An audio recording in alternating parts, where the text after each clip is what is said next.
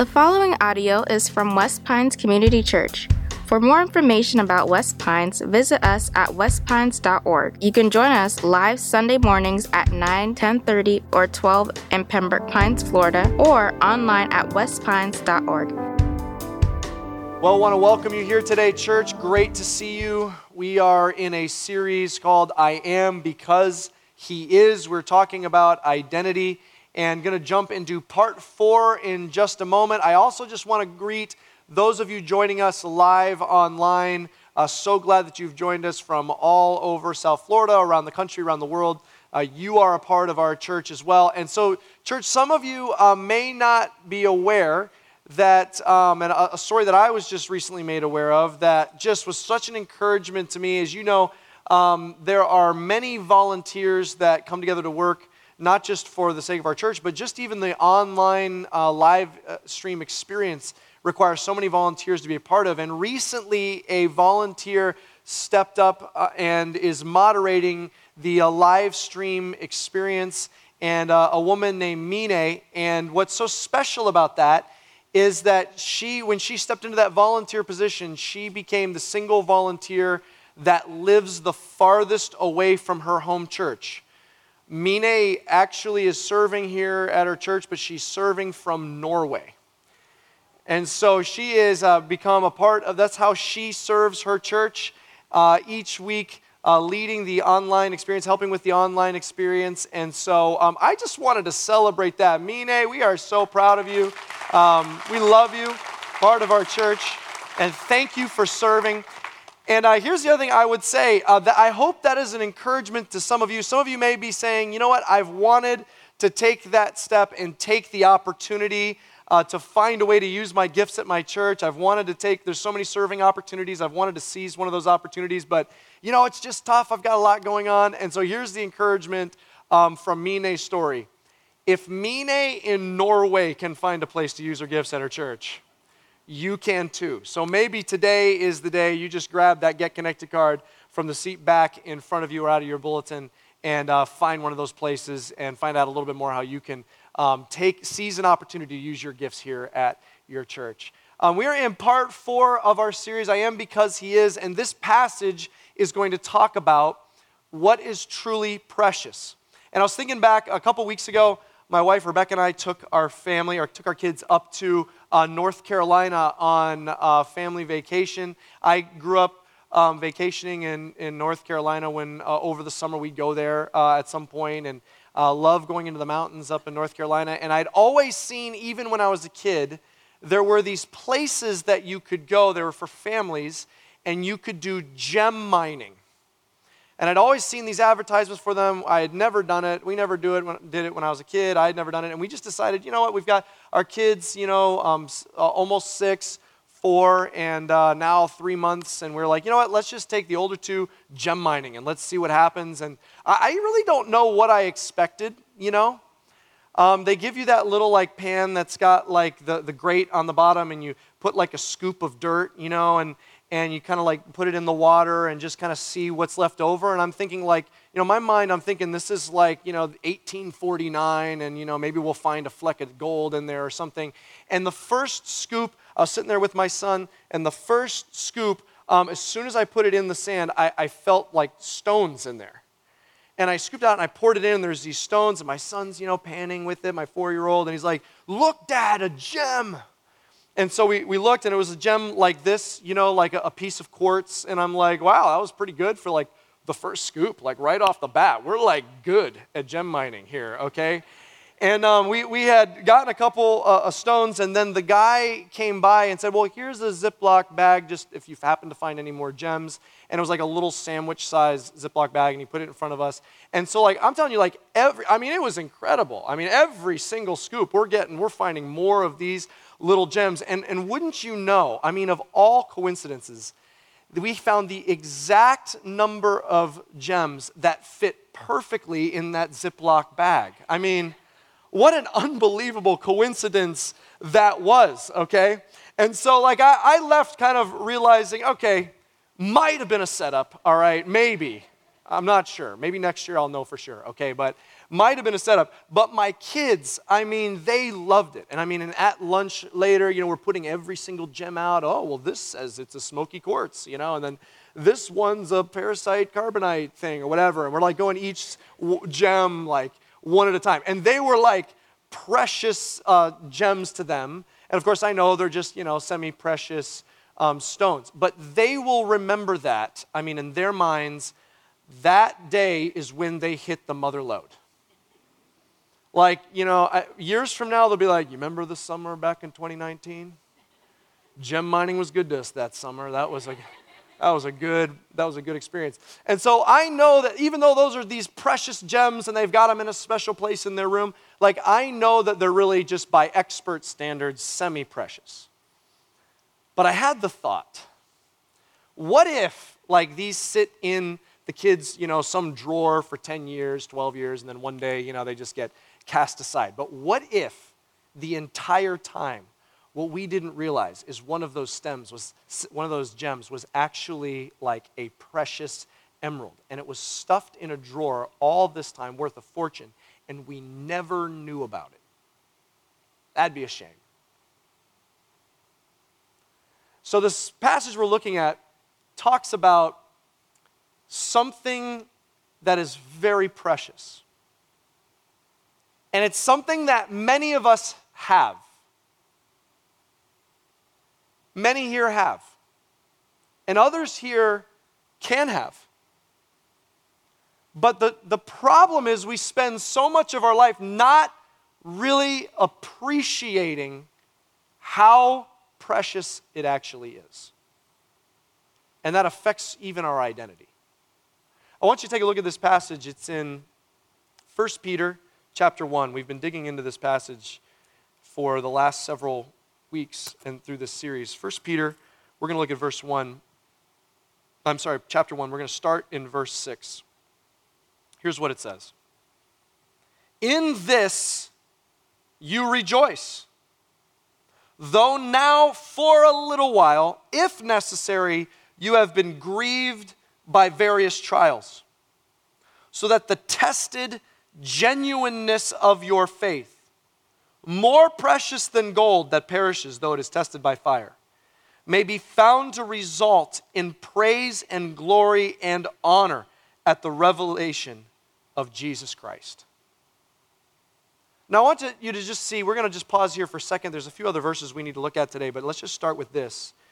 He's describing something about us. He starts with this. He says, in this you rejoice. Well, what are we rejoicing in? And it goes back to what we were looking at last week. Last week, what it said is that because Jesus is risen from the dead, he died on the cross, but then he rose again from the dead. Because Jesus is risen, because that's who he is, who we are is we are heirs. Because he is the resurrected king, we have inherited heaven because of that. And that affects our identity. We are heirs, inheriting something that is beyond our ability to even comprehend. He says, we rejoice in this. We rejoice as Christians, as those who've put our faith in Jesus. We rejoice at the prospect of what is coming in heaven. We rejoice in that. He says, even though right now we're grieved by various trials. Trials and grief and suffering, that has to be one of the most common things among human beings, right? It's funny how so often when we're struggling with something, we treat it as if it's this surprise, strange, alien thing, when the reality is every single human goes through suffering. And in fact, later in this same book, 1 Peter, he says, why are you acting surprised? This isn't heaven. Suffering happens here. And he says, and we all know this. I mean, we've all faced different types of suffering. There's probably some way in which you're sitting here today going through a trial in some capacity, relationally, circumstantially, in physically, financially. There's some kind of trial that you are suffering in some capacity, something that's bringing fear, pain, anxiety, something like that in your life. It is common to the experience of human beings. So he says, you are being grieved by trials. But I want you to notice a couple things he says by that. He says, though for a little while, in view of heaven that's coming and of our inheritance, no matter how long we suffer here on earth, it's a little while in comparison to heaven. Suffering for 100 years straight on earth is not even a millisecond in comparison to heaven.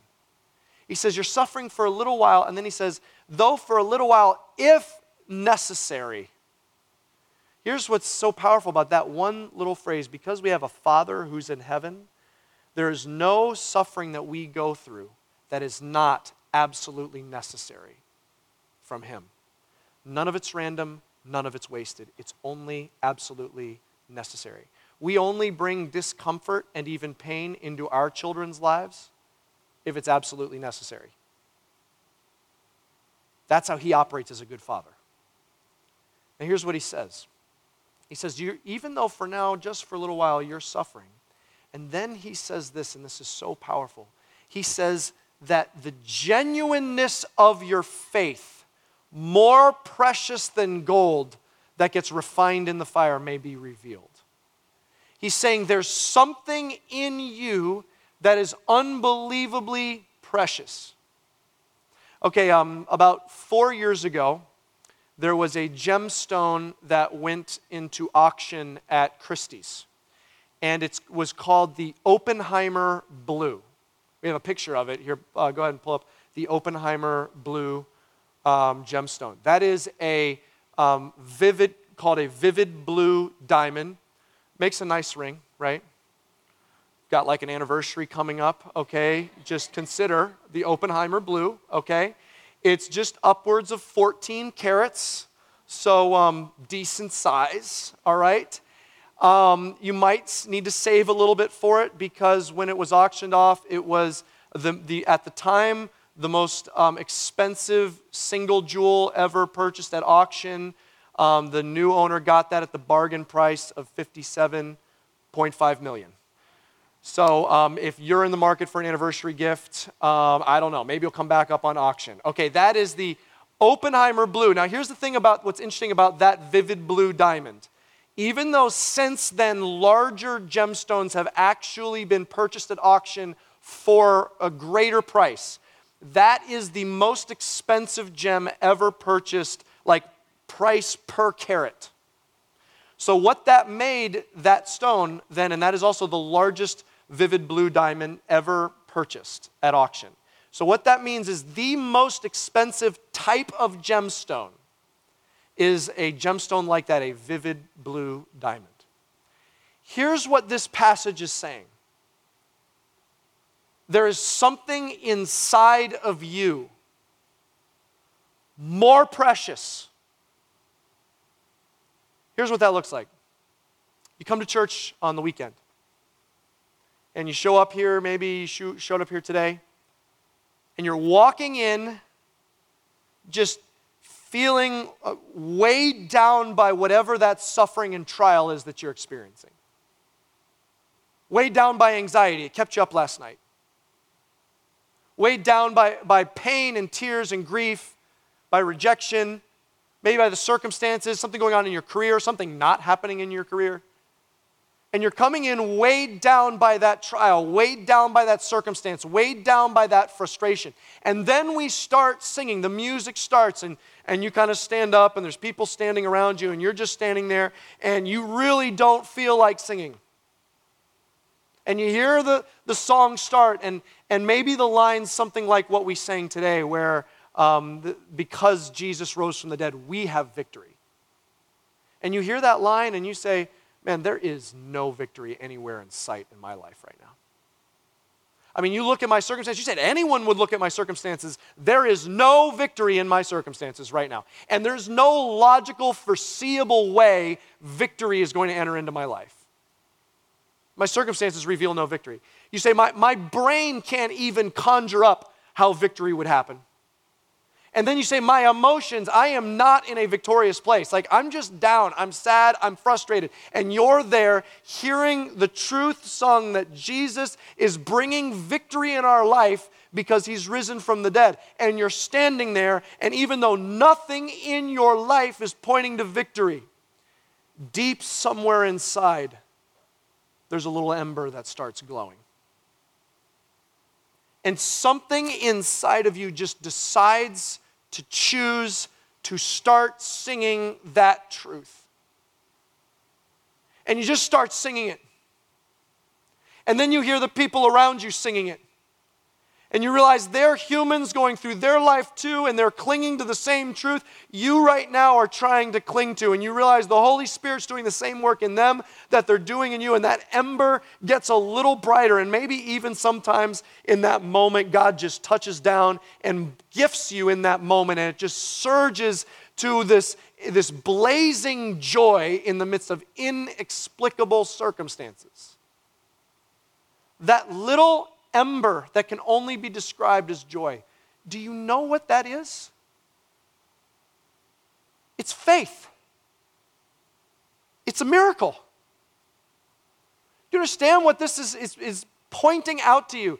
That moment when in the midst, when nothing would warrant that to spring up inside of you. That is something otherworldly happening inside your being. It's supernatural. It's a miracle. The miracle of faith in the midst of your suffering.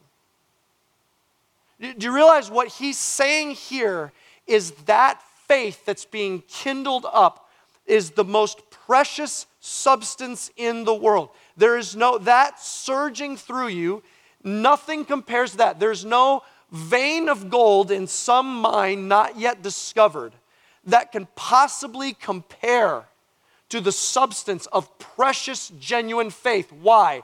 Because the Holy Spirit, God Himself, supernaturally planted that in your soul.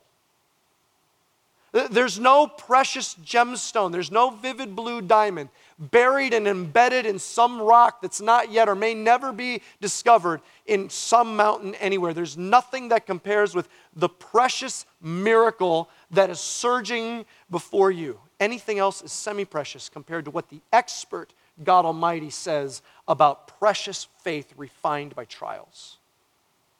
Do you see what He's saying? There's a miracle that happens inside of you.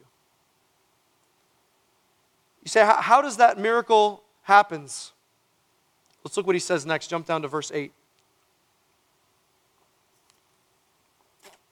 Here's what He says. Though you have not seen Him, you love Him. Though you do not now see Him, you believe in Him and rejoice with joy that is inexpressible and filled with glory, obtaining the outcome of your faith, the salvation of your souls.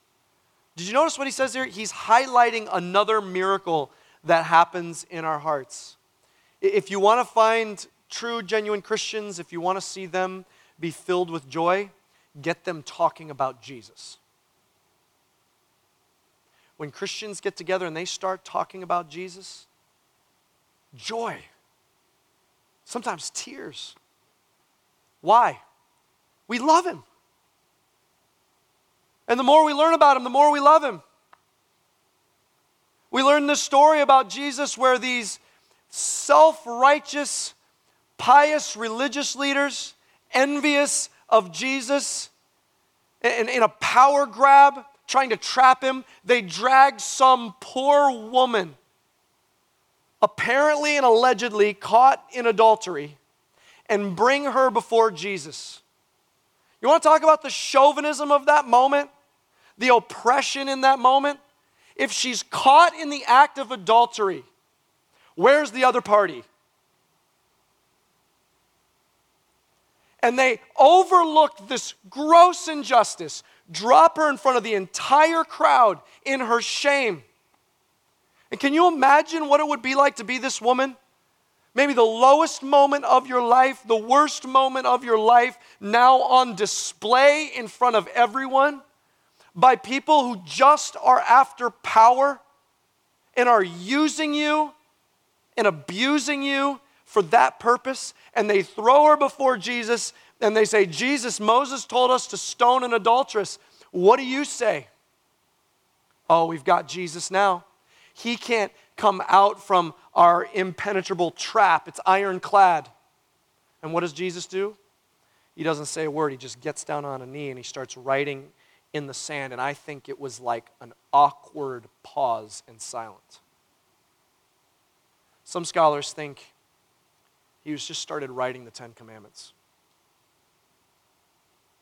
Maybe he got halfway up and halfway through, he's looking at the Ten Commandments, which, by the way, his finger wrote on the tablets that Moses held. And he stands back up and he says, how about this? Whichever one of you have never committed any of these, you go ahead and start, and then we'll join in. Let the one who's not sinned cast the first stone. And then it says he gets down and he starts writing again. In other words, he's got like, I've only gotten halfway through. Let me write the other half. And one at a time, the brilliance of Jesus. One at a time. It says the older ones first. Why? They've had more life experience. They've broken more of those. Drop the stones and they walk away. And Jesus gets done. The crowd's dispersed. And he stands up and he says to the woman, hey, this is odd. Where did everybody go? I thought there was going to be some stoning or something happening here. Where did everybody go?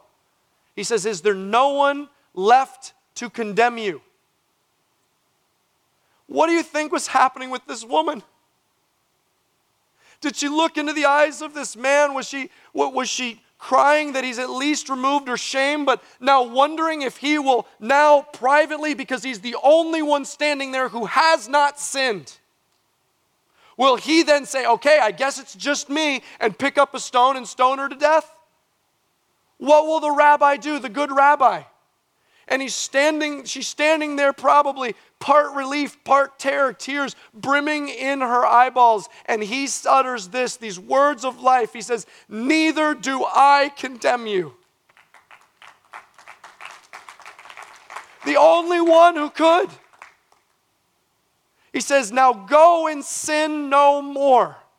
Let the acceptance of holy God in the flesh spur you on to sinlessness. When you hear that story, doesn't it make you fall in love with your Jesus? You hear of his compassion, the only one who should be judgmental, the judge, and he chooses compassion for us because that's our story. For many of us, we came to church and of all people, we knew that there were people looking sideways at us and there's people that knew what we had done, and we came to faith. Fell at the feet of Jesus. We came to faith in tears, knowing and just trying to choose to believe that Almighty, most holy God accepted us. That's our story. No, we love Jesus. We love Jesus for his compassion. We love Jesus for his strength. He's not only the gentle Jesus that goes after the one lost sheep. He's Jesus of awesome power, strength.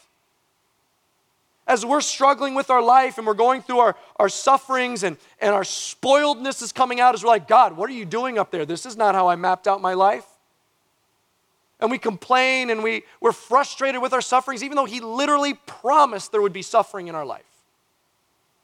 And so we complain to God in our frustrations, and then we look at our Jesus. And we watch how he goes as a lamb to the slaughter without a word. The one who did not deserve any suffering. And they arrest him unjustly. And they punch him, and they spit on him, and they smack him, and they lie about him, and they curse him, and they falsely accuse him, and then they drag him off and they throw him in prison. And then they bring him up and they drag him humiliated in front of the entire people. And then they whip him some more. They whip him in such a bloody display within an inch of his life. They whip him, and then they place a crown of thorns on his head, and then they mock him with a robe. This is the one who wore the robes in the throne room of heaven. And then they beat him with a rod. And then they drag him back out. They place this cross on his shoulders, and he has to have the dread of carrying the instrument of torture and execution, the very same piece of wood that his hands and feet will be maimed as they're nailed to it. And then he gets nailed to the cross and he's lifted up, stripped in humiliation. And he had this awesome strength to not utter a word. Do you know the strength of your Jesus? The man lifted his hand to nail his wrists into the cross. And the one who holds all things together, Jesus, is holding the molecules of his arm together to let him finish the job. That's the strength of your Jesus. We love him. Do you know there's a miracle that happens inside of us? The more we learn about Jesus, we learn that he's not just the Jesus of compassion and wisdom and strength. He's the Jesus of awesome power. Do you know what the Bible says is going to happen any second? What I'm about to read to you out of Revelation is going to happen maybe before we're done here this morning. This is what's imminent. Any second. It might happen before I'm done reading this passage. This is what it says in Revelation 19. Then I saw heaven opened, and behold, a white horse. The one sitting on it called Faithful and True, and in righteousness he judges and makes war. His eyes are like a flame of fire, and on his head are many diadems, and he has a name written that no one knows but himself. He is clothed in a robe, dipped in blood, and the name by which he is called is the Word of God. And the armies of heaven, arrayed in fine linen, white and pure, were following him on white horses. From his mouth comes a sharp sword from which to strike down the nations, and he will rule them with a rod of iron, and he will tread the winepress of the fury of the wrath of God the Almighty. And on his robe, on the robe of your Jesus, Christian, on his robe and on his thigh, he has a name written, King of Kings and Lord of Lords. That Jesus is going to be revealed any second, Christian. And did you hear what Peter says here? You love him. And you've never seen him. You realize how crazy that is? It's a miracle. We love him. We give our lives to him. He's the centerpiece of our existence, and we've never seen him. There is a miracle that has been done in your heart. Do you recognize that? Something otherworldly has gotten a hold of you. And crazy things are happening. You love Jesus and you've never seen him. Some of you are sitting here and you're saying, look, I see the excitement you have over this person, Jesus. I don't have that. It's because Jesus is not this person from history that lived and died and we just remember and memorialize.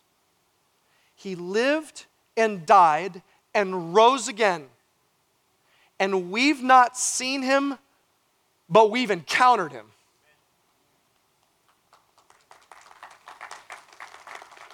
And there's some of you here that are sitting here and you've never encountered the risen Lord. And in a few minutes, I'm going to give you that opportunity. You're going to get an opportunity to encounter the risen Lord. I want to read just a couple more verses here of what it says. There's a miracle happening in your soul. But there's more that he says. And what he's about to say, the Bible doesn't quite communicate it quite like this anywhere else. This is unbelievable. 1 Peter 1, picking it up in verse 10. Concerning this salvation, the prophets who prophesied about the grace that was to be yours searched and inquired carefully, inquiring what person or time the Spirit of Christ in them was indicating when he predicted the sufferings of Christ and the subsequent glories. It was revealed to them that they were serving, look at this, not themselves but you, in the things that have now been announced to you through those who preach the good news to you by the Holy Spirit sent from heaven. Now it says one more thing, look at this. Things into which Who does it say?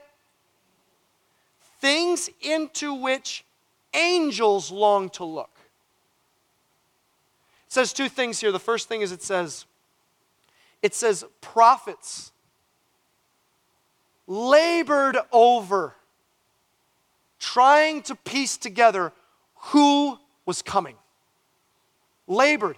And the Holy Spirit gave a piece here and a piece there, and they're laboring and striving and trying to figure out they're putting their faith into what little was revealed here and there and there. Things like this, 700 years before the time of Jesus. Listen to this in Isaiah. Listen to what it says. Behold, this is Isaiah saying, God put this in his heart. Behold, my servant shall act wisely. He shall be high and lifted up and shall be exalted. He said, I don't know everything, but I know that one day God's servant will come. And he's going to be lifted up. How is he going to be lifted up? He went on to say this a few verses later. He was despised and rejected by men, a man of sorrows and acquainted with grief, and as one from whom men hid their faces. He was despised, and we esteemed him not. Surely he has borne our griefs and carried our sorrows, yet we esteemed him stricken, smitten by God, and afflicted. But he was pierced for our transgressions, and he was crushed for our iniquities. Upon him was the chastisement that brought us peace, and with his wounds we are healed. These prophets are saying, look, God revealed to me there's a servant coming, and I'm just choosing to believe that one day it will come. A servant will come, but he is going to deeply suffer to heal our wounds. And here's what this says. Maybe you've never thought of this before. They knew all of those prophecies and messages was serving you, not themselves. They were laying up something that we would get to take advantage of. Evidences of our Savior. These prophets, they weren't so popular. They didn't get like a lot of attention and go on the speaking circuit and get a nice book deal. Most of them ran for their lives. Most of them imprisoned, often tortured, often executed. They suffered knowing they were serving you. Can you imagine that? Have you stopped to think about how they served you? It's like this in Spain. There's a cathedral that is so close to being finished, being built. And the name of the cathedral is La Sagrada Familia. And just about, we have a picture of it, I think, too. It's just about to be completed. So close. It will be completed in just 7 years. And I say just about to be completed because it was started in 1882. And the architect, Antoni Gaudí, started it, and he commented, they were even asking him and his generation, and he died in the 1920s. And they're saying, why is it taking so long? And he said, my client is in no rush. Meaning God, his client. And I want you to imagine, what does it take to have that kind of vision, to start building something that you and your children and your grandchildren and your great-grandchildren will never see completed? What kind of vision does that take? So that we as a generation will have the privilege of seeing it opened. Do you realize that's what the prophets did for you? Do you realize how precious these miracles that are happening? Do you realize how precious it is? And then it says one more thing, and it's like a clincher. He says, this salvation is the thing to which angels long to look. Comparing the creation of angels to the creation of humans, angels are way more impressive. I hate to break it to you, okay? No, it's about identity. I might have just crushed some of you, but just for the record, okay? Angels are way more impressive. They can just appear places, okay? They're perfectly holy. They stand in the presence of God. Some have angels. Sometimes they're shining. Angels are way more powerful. I mean, they are far more impressive. In fact, every single time an angel appears to a human in the Bible, virtually without fail, their first words are, "Don't be afraid." Imagine how old that gets as an angel. You're like, all right, I just got to deliver this message. Okay, look, don't freak out. Oh, there's the screaming again. Okay, I'll wait until you're done. All right, I know it's hard. Imagine how old that gets. Okay, these angels are far more superior, but there is one thing they will never, ever experience: redemption. They will never get a chance to experience a side of God that you, Christian, have gotten to experience. His redemptive love. It says that you are, because you've experienced that redemptive love of Jesus, you are the envy of angels. And it says in this mysterious one little verse in the New Testament that one day we will rule over angels. Why? Because his redemptive love that he has poured on us, his recreative love on us, has lifted us in Christ to be seated with Jesus at the right hand of God. Is that unbelievable? Does that blow anyone's mind? Here's what I want you to see. Do you realize how precious your salvation is? Do you understand who you are, Christian, when we say, I am saved? Have we forgotten the gravity of that word? That's not a footnote in your life. That's not just the end of one chapter. That's not just the crescendo of your story. Salvation is the crescendo of the entire story of the universe. All the universe has been preparing for God's redemptive work, or looking back to God's redemptive work. And if you have put your faith in Jesus, you have the unbelievable honor and privilege of having your story wrapped up in the greatest part of the universe. Can we not just toss this word out callously, forgetting the gravity of what it means that you are saved? It's the greatest thing. The greatest thing that could happen to you in the history of all of creation. And you can tell the value of a thing by what it costs. An expensive diamond, we know its value because of what it costs to purchase it. Do you know what it costs for your salvation?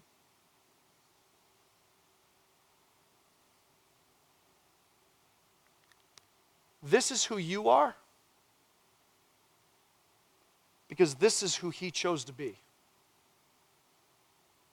The King of Kings, Lord of Lords, eyes aflame with judgment, the most glorious being, the Son of God, to whom all praise and glory is due, chose to be a servant, a suffering servant, because he is that, because that priceless cost was expended.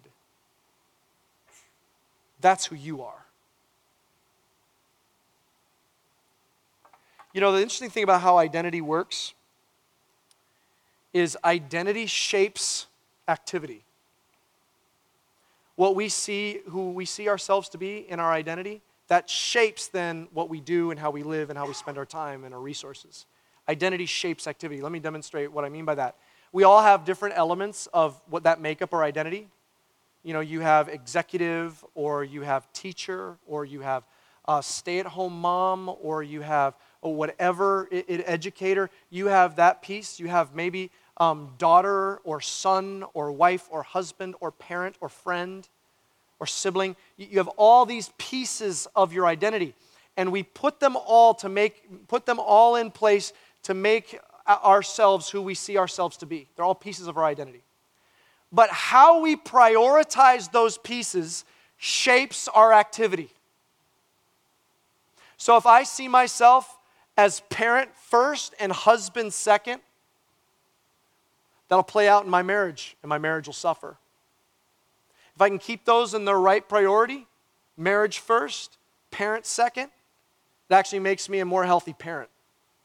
And especially because one day those kids are going to move out of the house, and this is all that I'm going to have left, is the marriage.